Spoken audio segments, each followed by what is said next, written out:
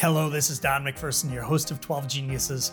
I have the incredible job of interviewing geniuses from around the world about the trends shaping the way we live and work. This is the third of 12 interviews with futurists and forward-thinking leaders. We are discussing how they identify trends, vet their sources, and what trends they're following. We are doing this so you and our global audience of leaders can become better visionaries for your organizations and be more prepared for our uncertain future.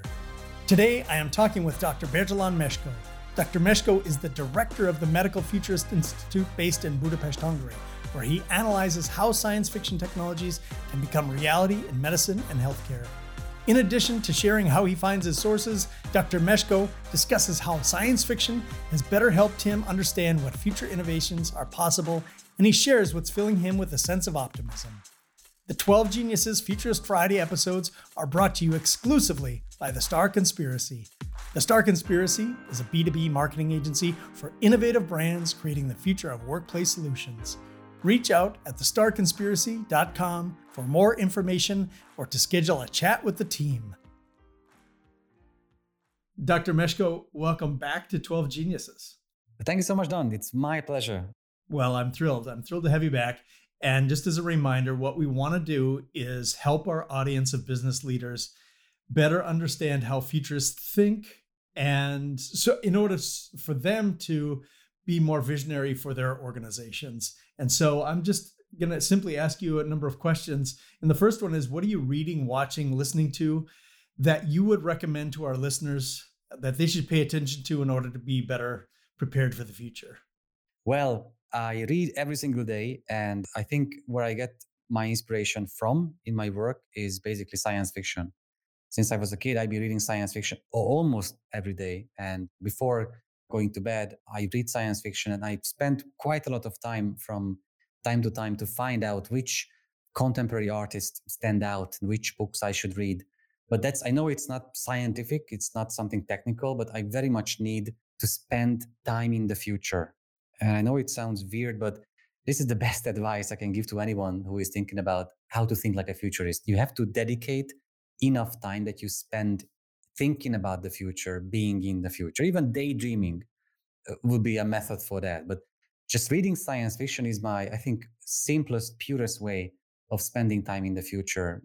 Once I read in a science fiction book that when in the near future we would work with robots, the robots would have a distinctive smell because of the mechanical components those machines would have. And we humans, we are very sensitive about what kind of things we can smell. And we will associate a specific smell to robot companions working with us. So what if that creates a sort of a distance emotionally between us and robots? I've never thought of that before. But a book made me do it. And now whenever I'm near a robot, I try to smell it to make sure the idea is, works in real life too. But this is what science fiction makes us do. We gradually deploy the what if question into our way of thinking. So that's basically I read science fiction. Plus I read a lot of nonfiction books. Like recently I finished books like Chatter from Ethan Kroos about the inner voice in our head and how to tame it. I finished Perfectly Confident from Dr. Moore about how to be better at being confident, not overconfident, not underconfident, just the right amount, right level of confidence. And I finished Range from David Epstein about why generalists will triumph in the era of a more and more specialized work. Especially it's important in medicine, talking about medical specialties. When you're doing your research, how do you evaluate your sources? How do you know that what you're seeing is actually true? What sort of process do you have for that? When it comes to dynamic resources in futuristic studies, especially for medical and healthcare purposes, it's extremely hard to find out if a resource is good enough just by looking at it once. Therefore, the reason why I'm so confident about my list of resources now is that I've been looking at most of them for almost 15 years for now. And to do something in a sneaky way, to publish unreliable things in a sneaky way for 15 years is just not worth it for authors and website makers and developers. So in medicine, unfortunately, it matters for how long you have been creating content and how many citations your website has had on Google Scholar. And when a medical study, a peer-reviewed study, a paper uses your website and cites you in the paper, it's a very good sign that you have been creating a good quality content. Does anything ever come across your desk where you're just like, this can't be true? And then you do a little bit of research and you're like, oh my gosh, it is.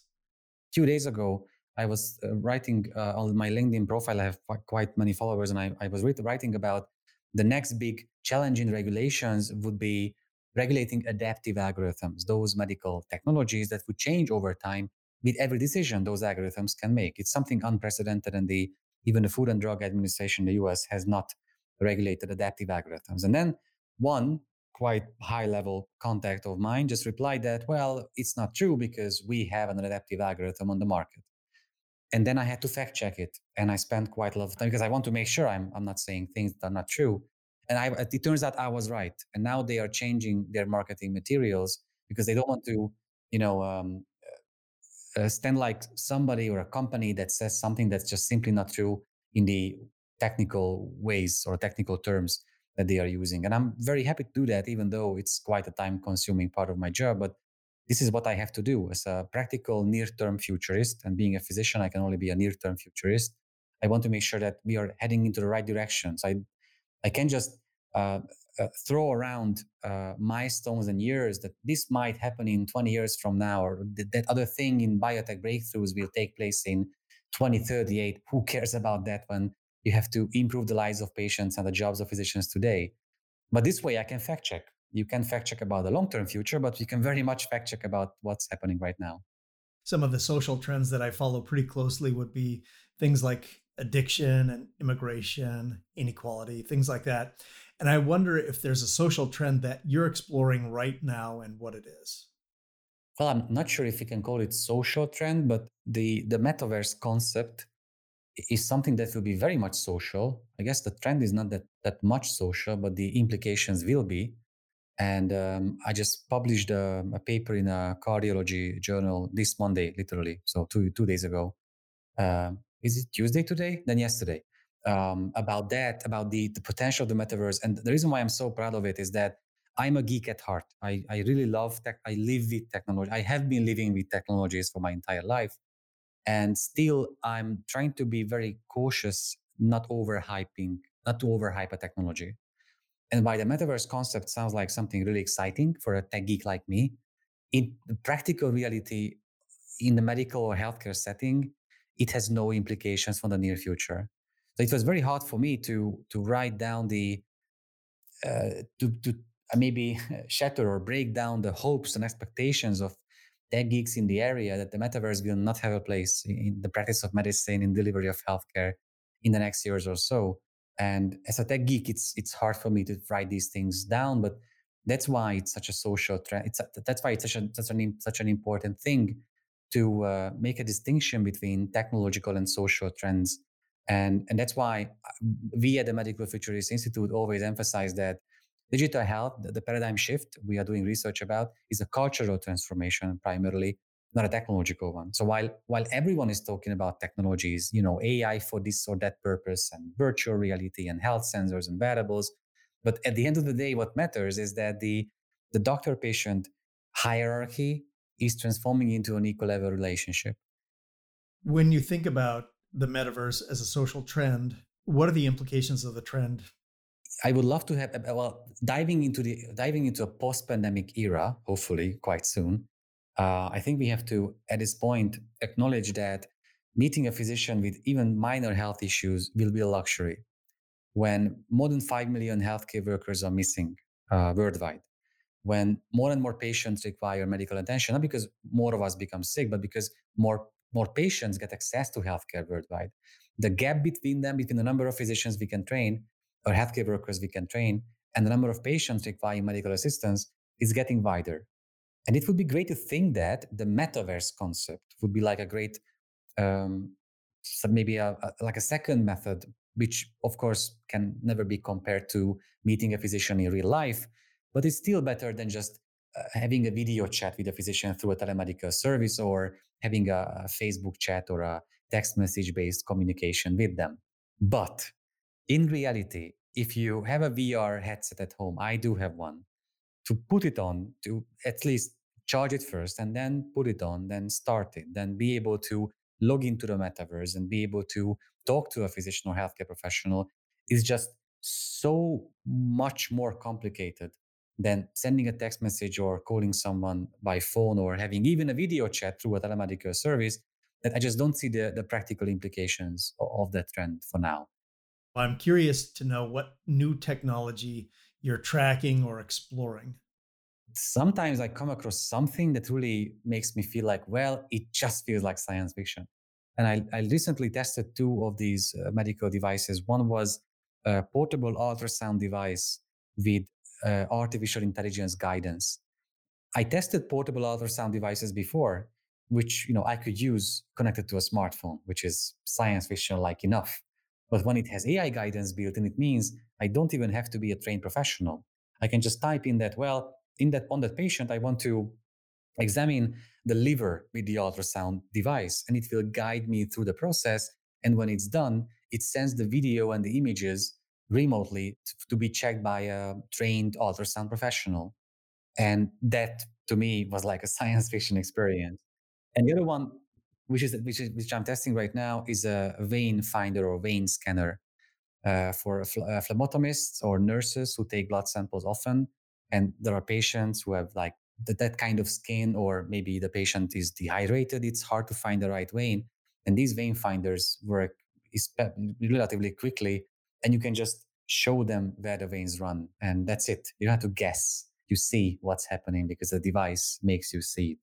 So this ultrasound, self-guided ultrasound with AI, what's the cost on something like that?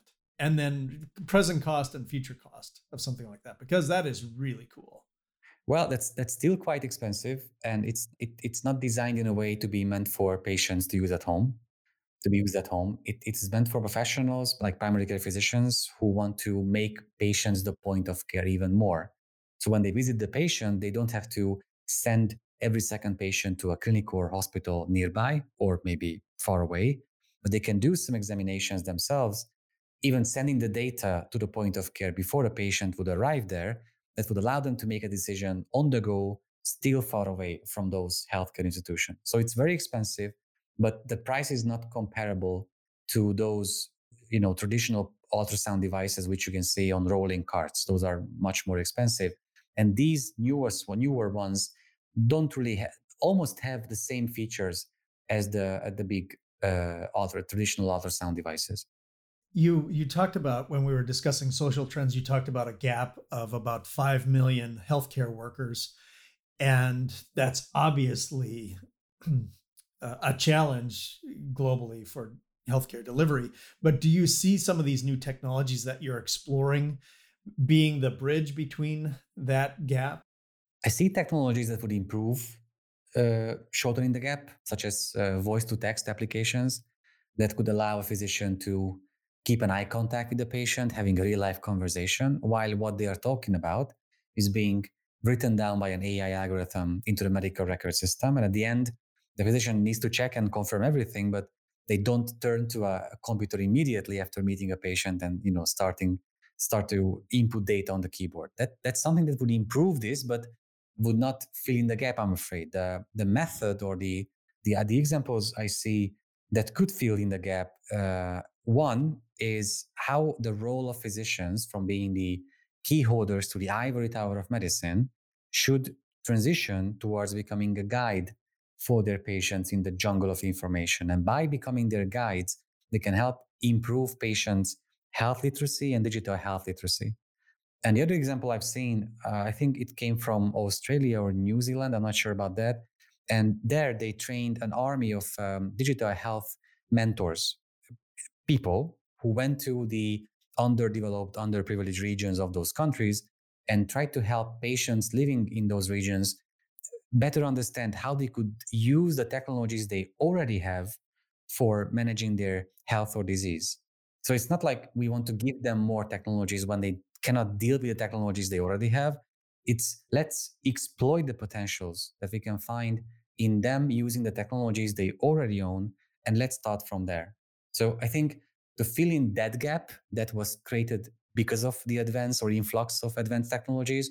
I think it's not going to happen by the influx of more technologies, but by us people working for healthcare, better understanding the new needs of those empowered patients and the new needs of those living in underprivileged regions.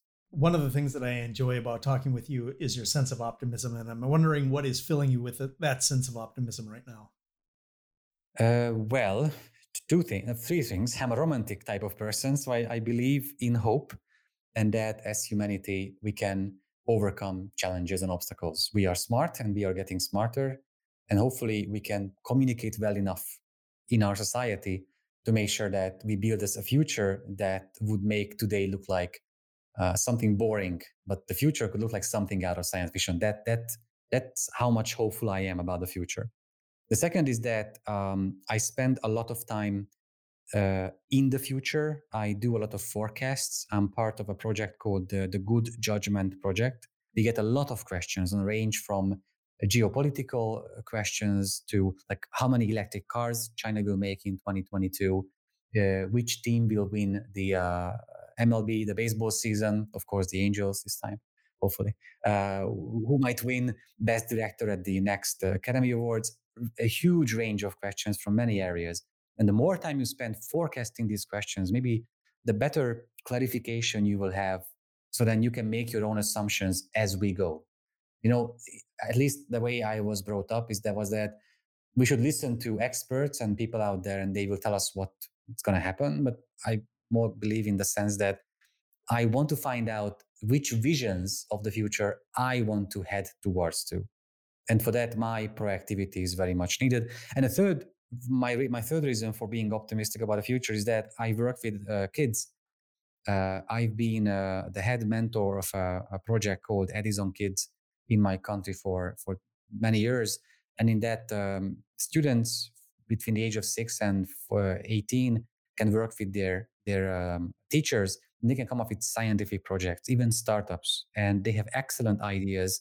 And why they have doubts about the future? Because of climate change, because of wars, because of healthcare disparities and all that. But they look for problems to solve, and then they can find potential solutions for those problems so fast that I feel bad for thinking back into my childhood years, how slower we were back then. And now they are so fast that I can only imagine how faster the next generation will be if we can foster this optimism, this openness to change well enough. Yeah, no, that's great. Is there anything else you would want to add in order to help leaders become better visionaries or prepare them for the future? What I don't see happening very often is healthcare leaders or just leaders talking about the what if question. So it's one thing that you can spend time in the future by watching science fiction or doing forecasts, but I literally come up with the what if issue or what if topic many times in my general conversations, even with people who have nothing to do about the future or they have no interest in becoming leaders. But talking about the what if question is fun. It can spark new ideas. It can even make you think about the tasks and challenges you face in your job. So at my work, with my team, at home, when I play football with my friends, I always come up with something related to the what if question. Dr. Meshko, I love talking with you. You always fill me with that sense of optimism, and I learn so much from you. I want to thank you for your time, and thank you again for being a genius. Thank you for listening to 12 Geniuses, and thank you to the Star Conspiracy for sponsoring our Summertime Futurist Friday series.